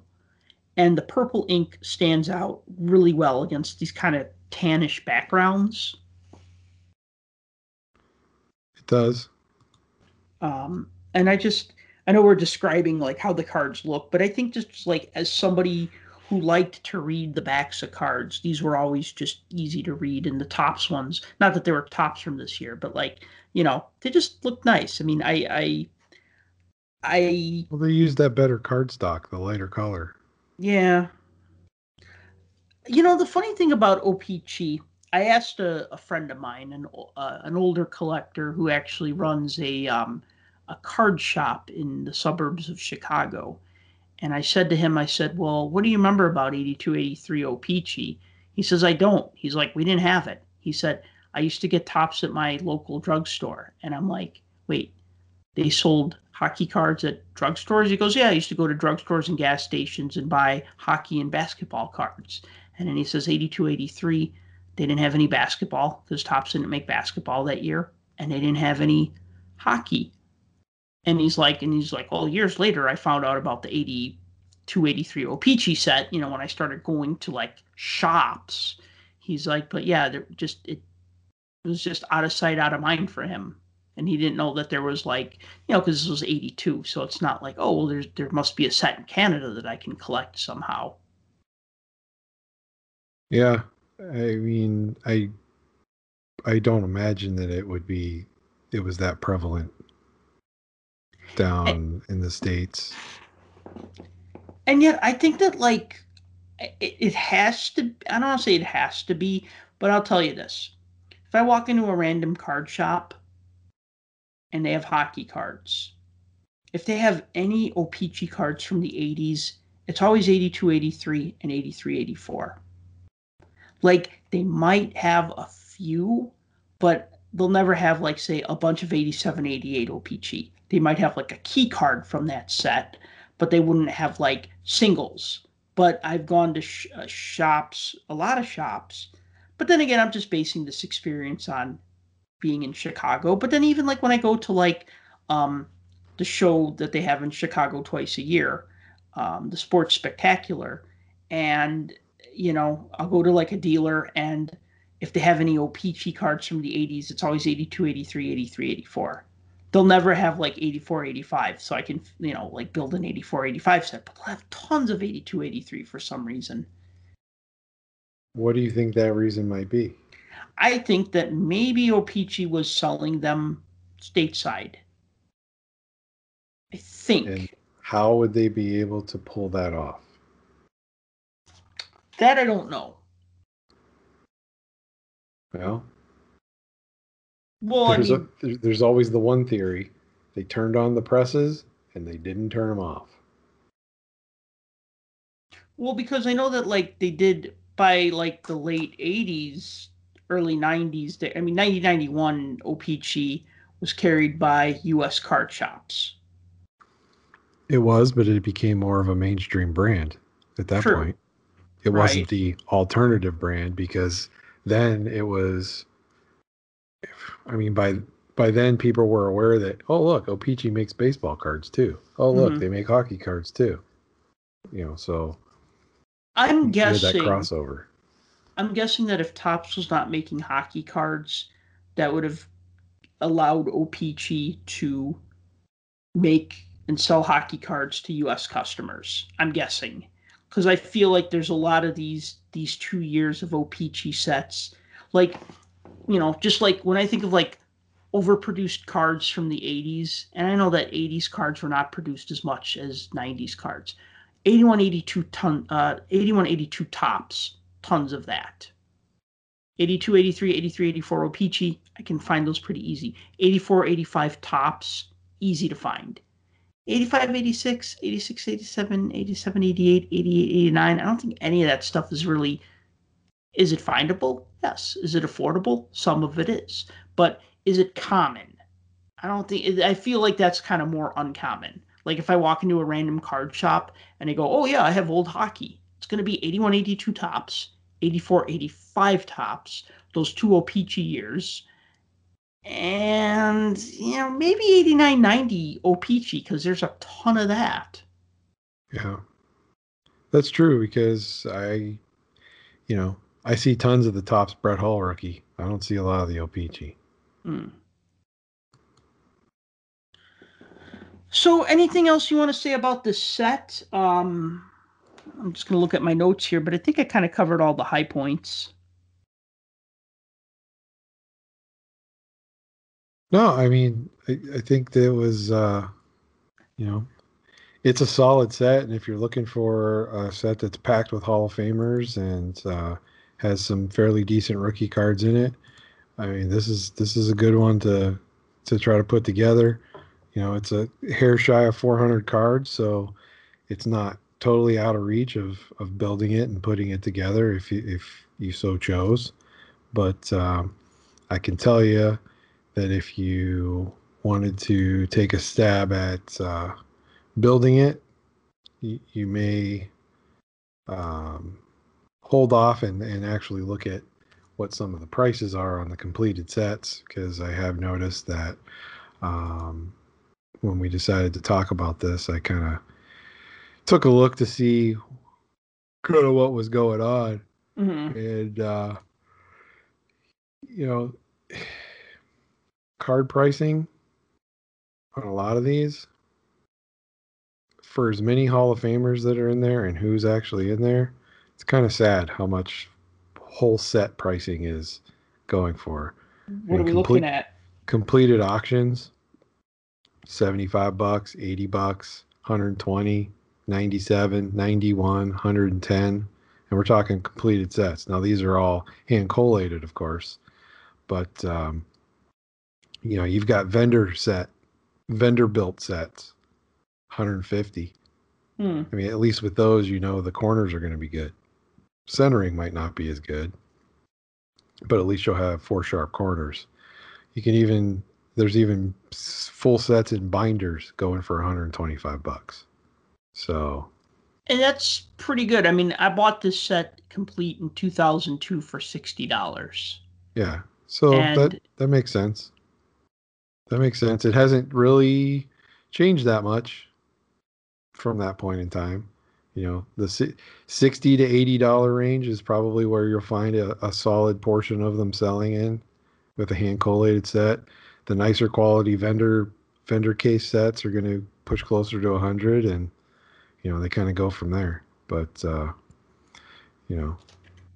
obviously this set was